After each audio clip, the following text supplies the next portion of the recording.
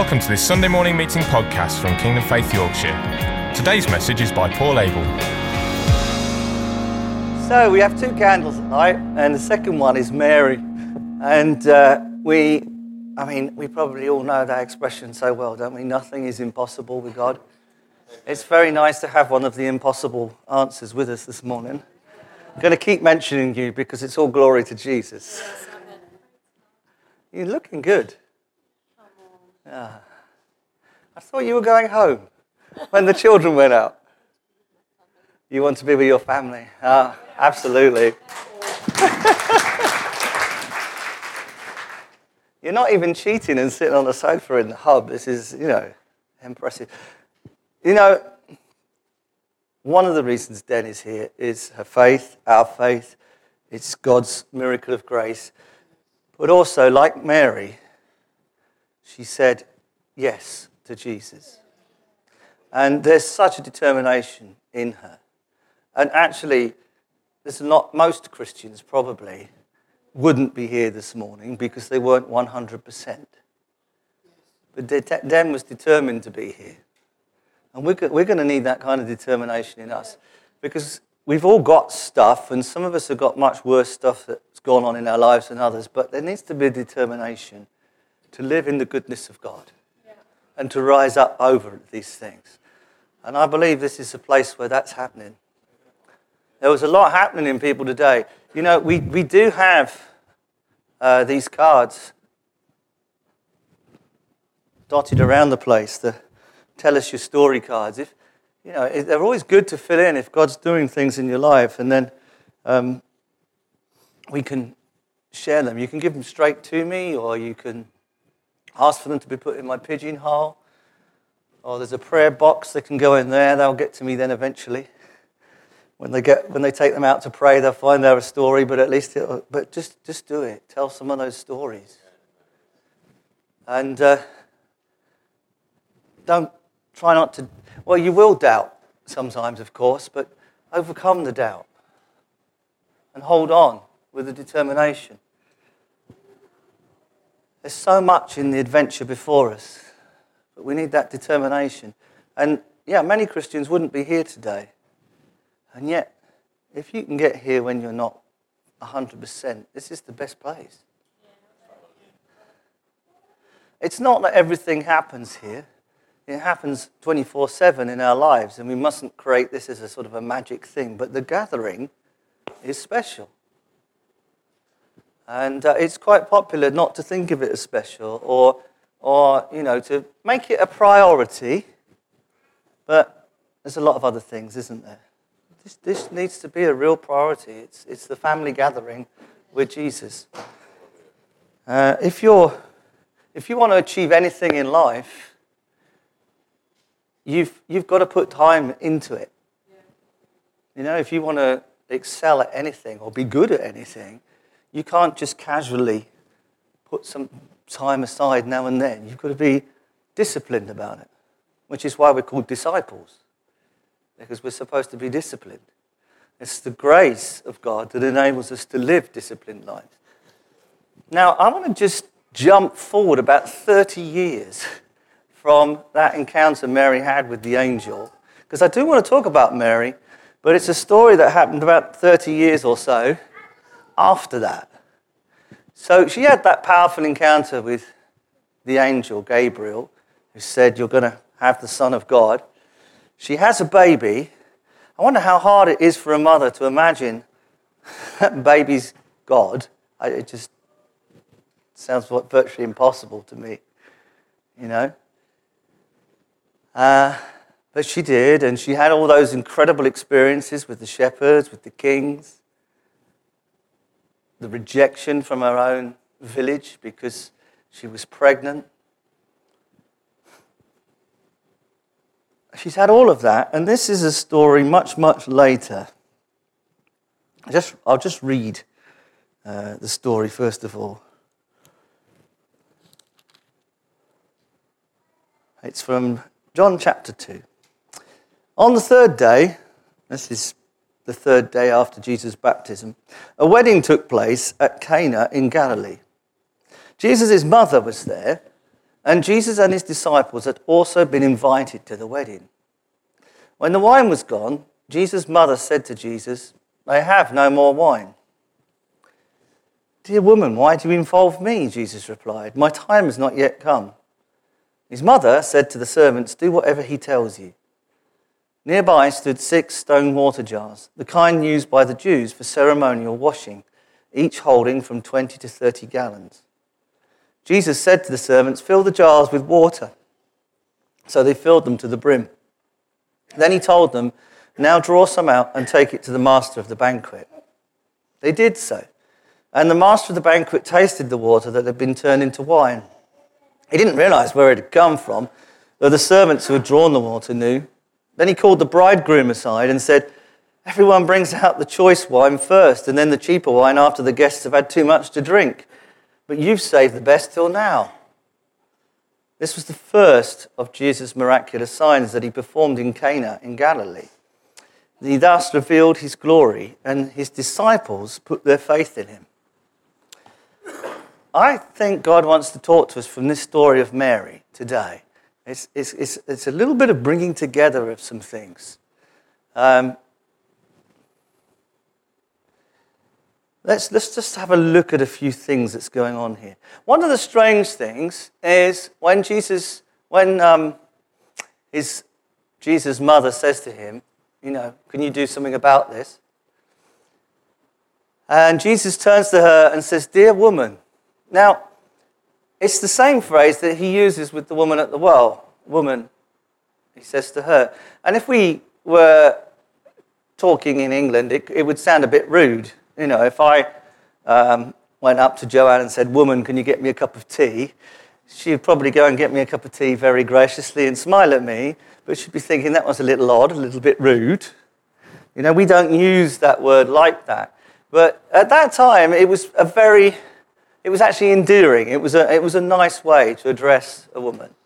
But having said that, it wasn't how you usually spoke to your mother. It doesn't quite fit. Why is Jesus talking to his mother in this way? Intimately, friendly, but not as if it's his mother that's just asked him to do something.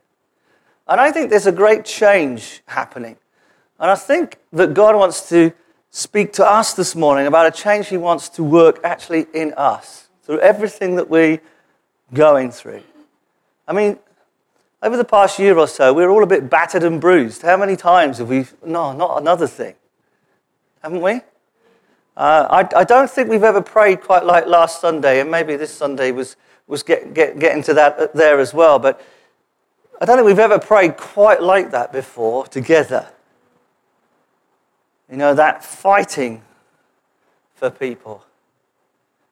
That's...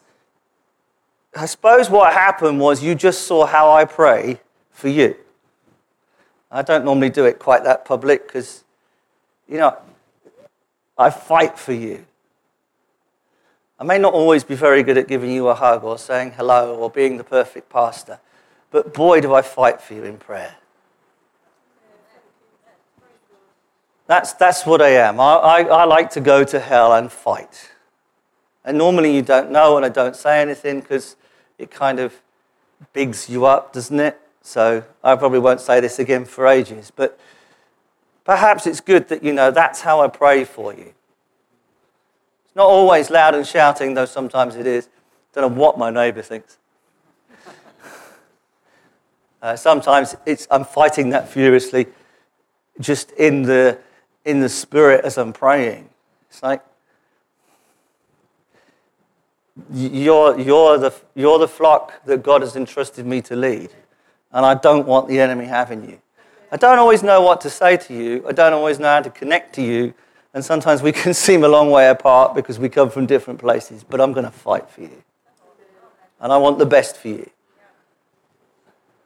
And sometimes that's why I'm not very good at letting people go, because it's like I fought for them in prayer. It's not a controlling thing. It really isn't. It's just it's like when your children grow up and leave home, having experienced that as well. It's got, there are sometimes, that's not mine, that's yours, I think, Claire. Jesus just wants us to, I think, see him in a different way. And that's what's happening with his mother here. Imagine living with Jesus in your home for 30 years. From baby, toddler, child, teenager. He's roughly 30, we think, around now. And you've known him at home. She must know him really, really well. And yet something happens here. And I think what Jesus begins to show her, see, there's nothing wrong in their relationship. Far from it. We need a close, intimate relationship with Jesus, don't we? And Mary is a great example of that. She's got no doubt here that Jesus will do something. It does say it's his first miracle, so she can't have been expecting a miracle, but somehow she knew he'd sort it. He's good at stuff like that. And he says, woman. And I think what's happening is, because this is the beginning, really, of his ministry, it says, after that, his disciples began to believe in him. You see, traditionally, disciples didn't believe in their rabbi, they believed in the rabbi's teaching. They didn't follow the rabbi so much as they followed the teaching of the rabbi. And Jesus is beginning to show Mary that he is the way, the truth, and the life. He's not just the little boy that she's known, or even the adult son that she's known, but it's time for her to not just be his mother, but to be his disciple. It must be quite a lesson for a mother to learn. And so it would have been very significant to them both when he said, woman. Doesn't seem that much to us, but to them both it would have been a very significant time. I mean, he says to her, my time has not yet come, or really he says, my hour is not yet here. The hour will be when he cries, it is finished. He's not talking about so much, I shouldn't be doing anything yet. He's also pointing her forward. Because she's with him sat at this wedding, he's going to turn water into wine, but there's going to come a time when she's sat at the foot of him being on the cross. That will be the hour. He knows that she's going to be with him in that hour. Not many will be. Most have left by then. You've got Mary herself, his mother, at the foot of the cross. You've got Mary, the wife of Clopas. She was actually Mary's mother's sister, her aunt. And then you've got Mary Magdalene, 3 Marys, and John. And that's it. The rest have all gone, haven't they?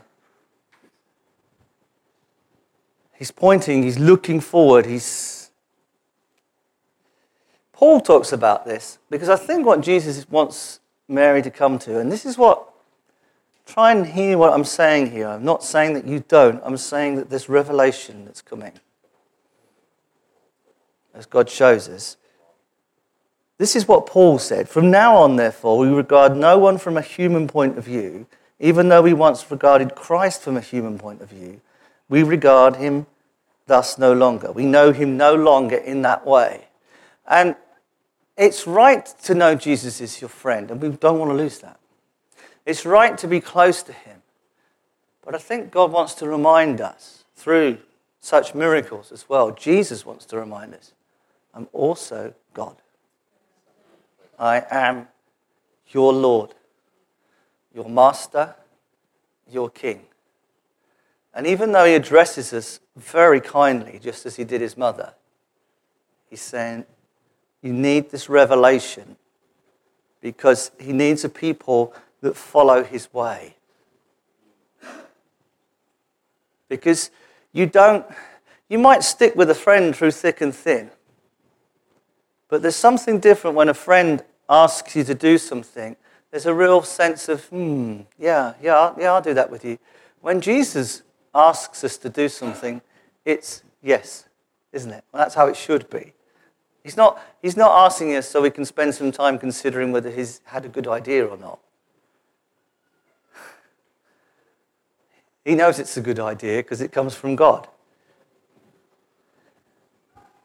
And there's a transition happening in Mary here from being his mother and knowing him really intimately and well, and yet she's now coming to be a disciple and know him as fully God, fully divine, as well as fully human.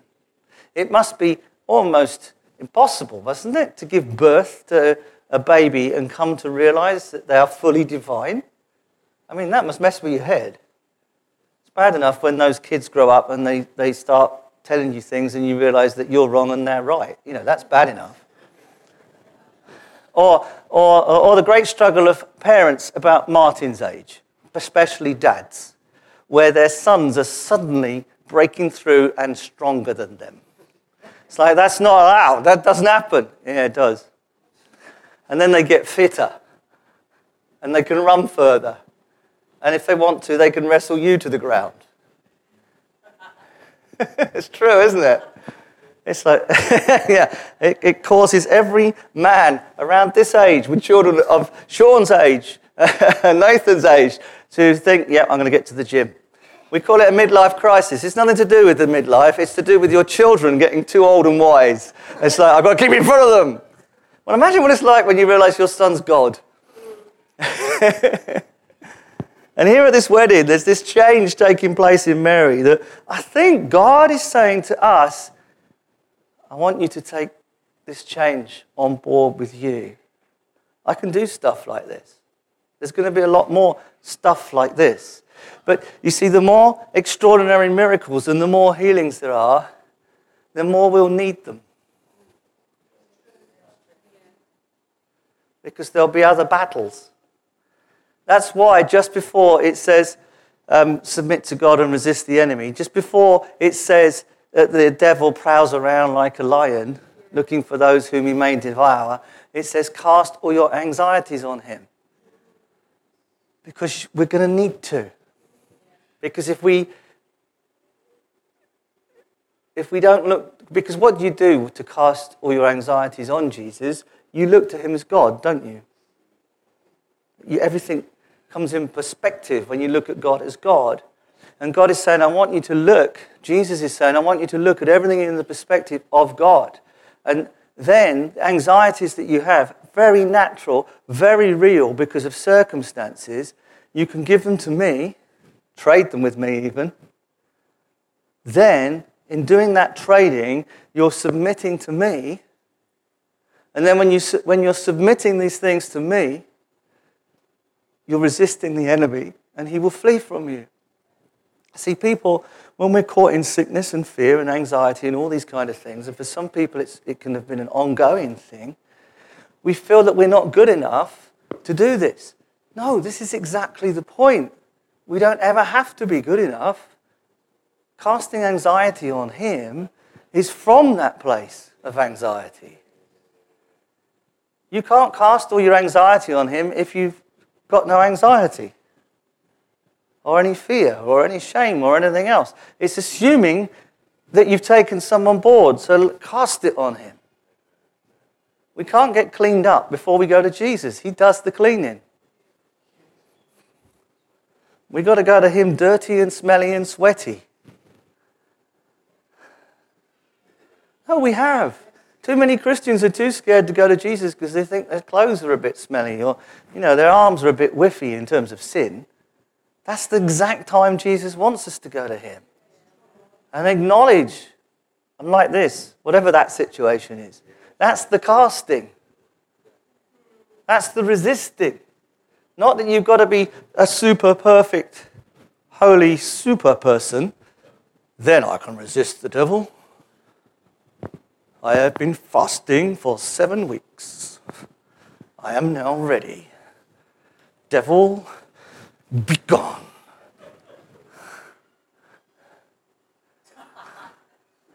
No.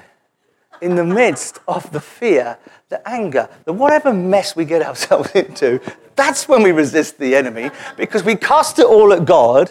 We submit to God by saying, here's my mess. I'm sorry, God, I messed up. I submit to God, and then the blood of Christ washes us clean, and then we're standing there in radiant glory, and the enemy flees from us. And we can go, even with the kids, like we did last week, through the gates. Remember, the gates of hell shall not prevail against us. But never forget, and this is what I was forgetting, gates don't move.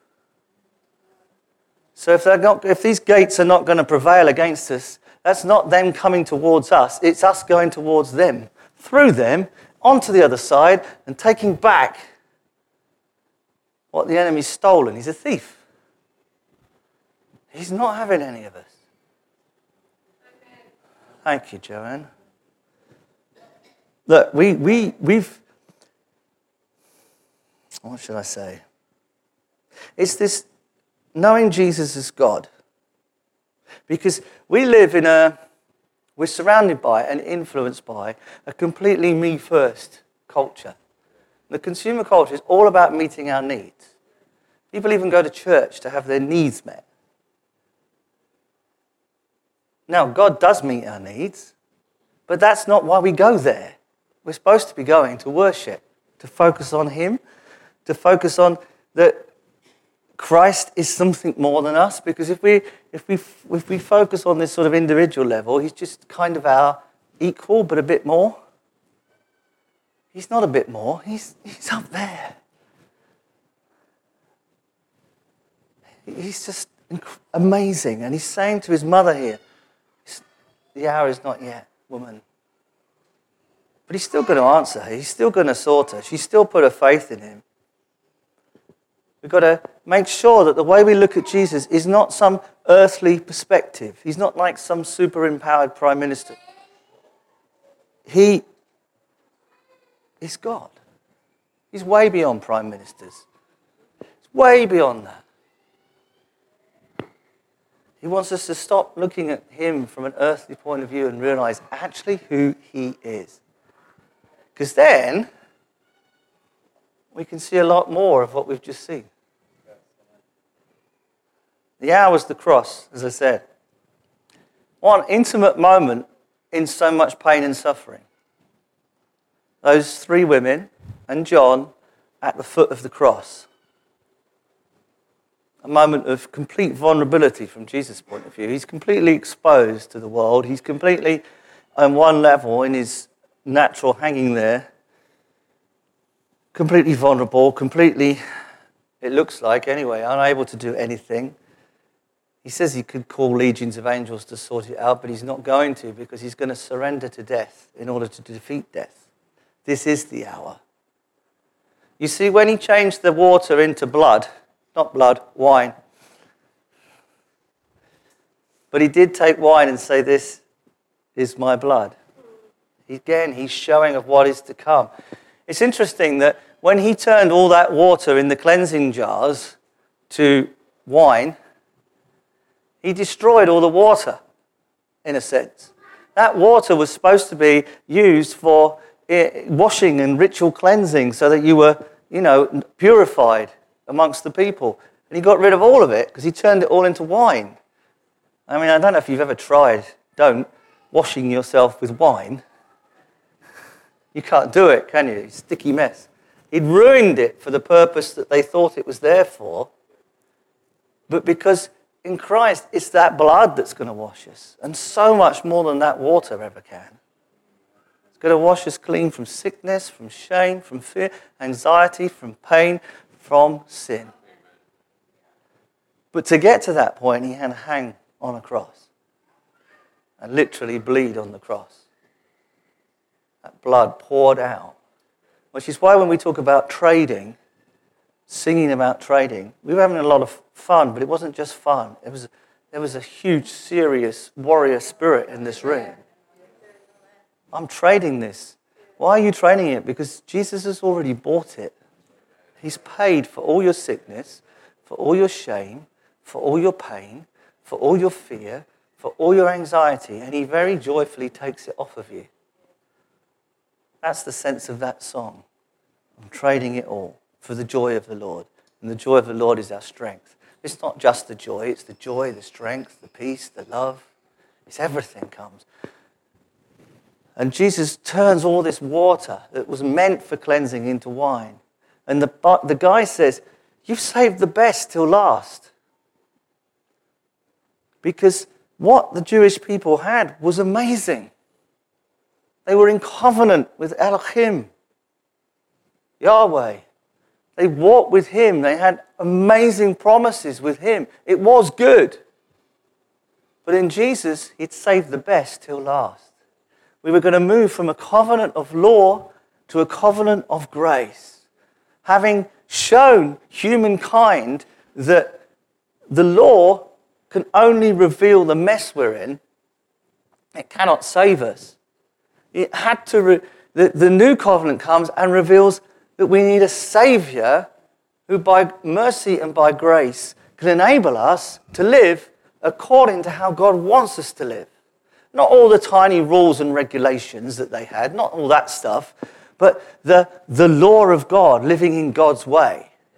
Right? We're not bound by the law, but we certainly want to follow the Ten Commandments, don't we, for example? We're not, we're free, we can commit adultery, we can murder people. And God, it's just nonsense. Grace doesn't enable you to get away with stuff. It enables you to live as God has called you. As a kind of a grace thing, it doesn't really matter what you do. You just do your life your own way because, God's grace will enable you. His mercy will forgive you. Do you know what Paul says about that? He says, God forbid we'd have that attitude.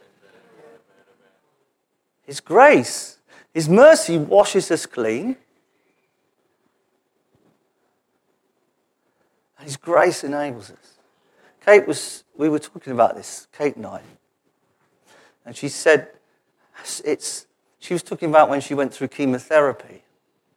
And she said, the hard thing about chemo is it is to heal you, but obviously it makes you ill. And you start here, and you're given your first dose of chemo, and it knocks you down. But you sort of come back up. And if that's where you started, you're about here. But the problem with chemotherapy is it's a course, it's a treatment. And 2 weeks later, you get knocked back down again, but this time it's about here. And then you're knocked down again, and it's about here. It's like this as you go along. But she said that's not what it's like with God. We do get knocked back, but the blood restores us to here every time. There's no, I'm only back to here now, back to here now. It's back to here to enable us actually to live up here. Because God never restores to the same. He always takes us from glory to glory. We're not expecting Den to be restored to Den as she was. She's going to be better. This is Den 2.0. Hallelujah. No, there will be things because God takes the terrible things that happen to us and uses them for good. It's not that he wants those things to happen to us, but as we live life in a world of darkness, when there is stuff that's happened, he can make so much good come from it. Because he's God, and we've got to look at him as God. Like Mary changed from, this is Jesus who I know, to, I need to be a disciple of this man. And then she becomes a disciple to the extent that she's one of the 4 only people that does not desert him at the cross. That's her son. How painful is that? She gave birth to him in pain. She's seeing him die in pain. But she's not letting go. And we know that in the times of praying immediately afterwards, she's in there with them. There were lots of women that were disciples as well. And there on the cross, Jesus is about to return to his Father. He's going to cry, it is finished. But before that, because he is still her son, even though he's God, he honors his mother and says to John, John, this is your mother. Mother, this is your son. He asked John basically, in a beautiful way, to look after her. Because she's an older woman now. She needs somebody, particularly in society of that day, she needs somebody to be there for her. And that's going to be John. But actually, if you think about it, isn't that like the whole church? Doesn't Jesus give each one of us to everyone else? And is reciprocal, that works both ways. There's kind of as Jesus gives us all into the caring hands of each other. He's looking down from the cross, as it were, saying, look after, look after.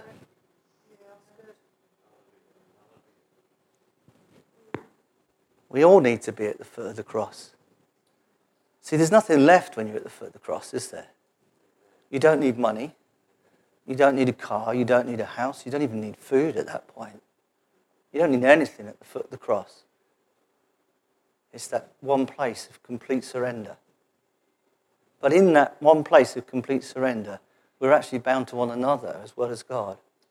And Jesus looks down and says, look after.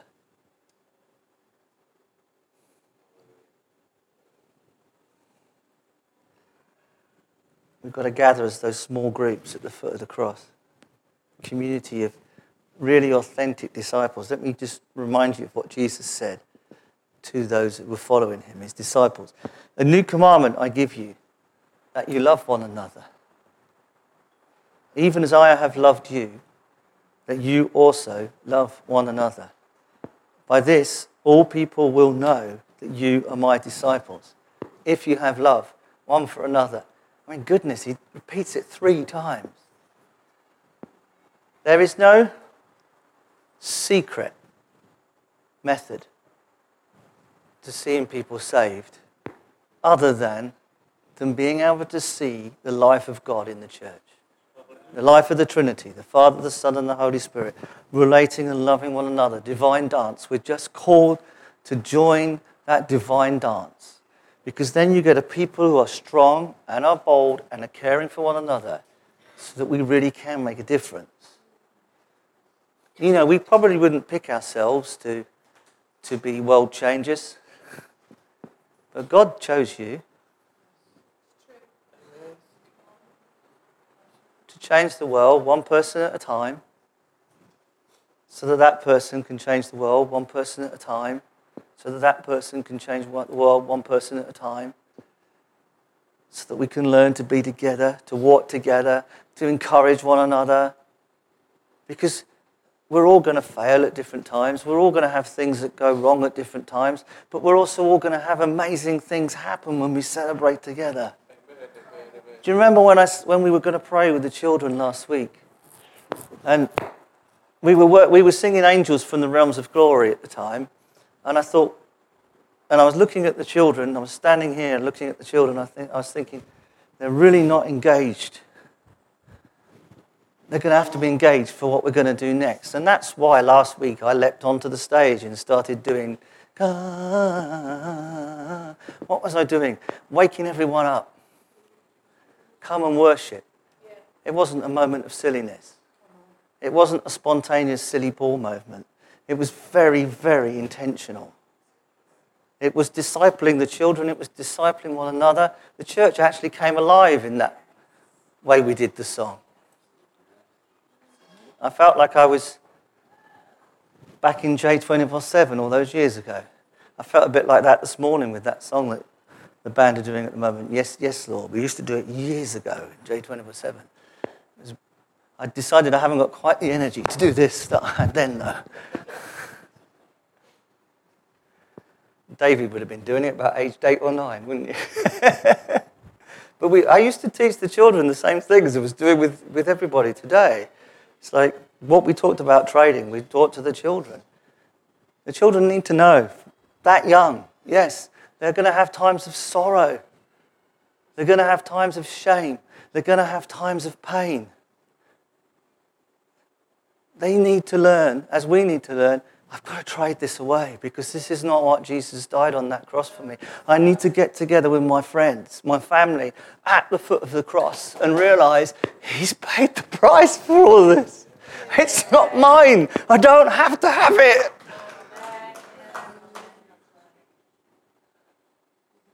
And Jesus is saying to us, look, guys, remember, I am the Lord. I am the King. I'm your Lord. I'm your King. That's right.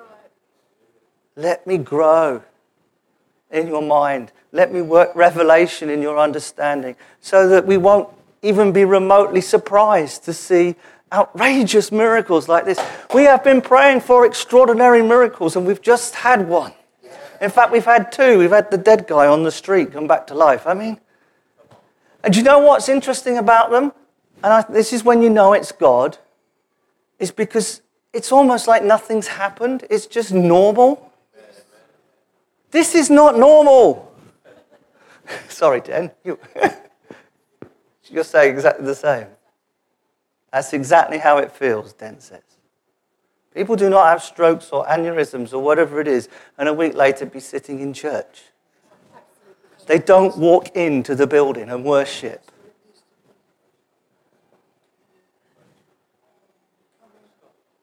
Jesus is Lord. He is God. He's going to make us bold. But how do you become bold? Well, part of it, you just start to realize who he is. What else matters, really? When you think, oh, that's who he is. Yeah, okay, that puts things in perspective then. And I was worried about getting an update on my iPhone. We're blessed with all kinds of stuff, but at the end of the day, it's just stuff. The important things are sitting next to you. That's right. Yeah? And this, we're learning. We're not very good at it quite often, are we? But we're learning. And I tell you, it is so countercultural to what's happening in the world right now. The world is dividing up into little groups. And the little groups are all full of people who all think exactly the same. Some of them are really noisy too.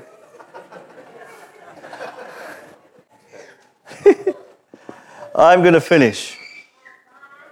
A couple of things that Jesus said. I've got a couple of minutes and I'm done, okay? It's the words of Jesus. And when I am lifted up from the earth, I will draw all people to myself.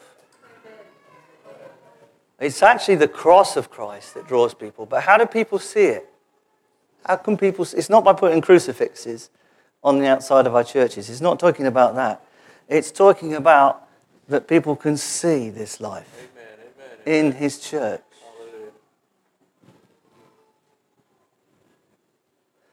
Joining that love dance of the Trinity. So really, that's it. Just for to say, let's gather, shall we? A small band.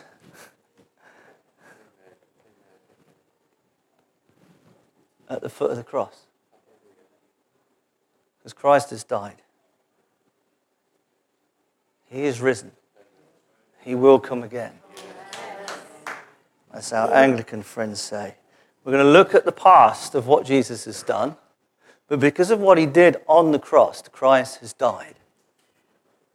In the present, we live because Christ has risen. Christ has died. Christ is risen. But we are only living in a temporary time. I mean, it's quite a long time from a human point of view, from the death of Jesus to now, 2,000 years. But in eternity, we're living in a brief period of grace. Christ is risen because Christ will come again. We need to know he is coming back. And he's coming back for that small band who are gathered at the cross because they know Jesus is Lord. And if the healings and things that took place this morning, don't let go of any of them. The enemy is unlikely to say, oh, well, never mind. He doesn't play fair. He didn't give Den a break because she wasn't well. He piled it on even more with the nightmares she was having. And you've been healed this morning. But don't be surprised if there's some things that cause you to doubt it. Stand against it. No, Jesus has paid for that. It's not mine anymore, it's his. Amen? Amen. Praise God. You're a fabulous group for listening. Be blessed, everybody. Thank you for listening to this Kingdom Faith podcast. We trust it's been an encouragement to you. For more information and resources by Kingdom Faith and for our other audio and video podcasts, please visit kingdomfaith.com/Yorkshire.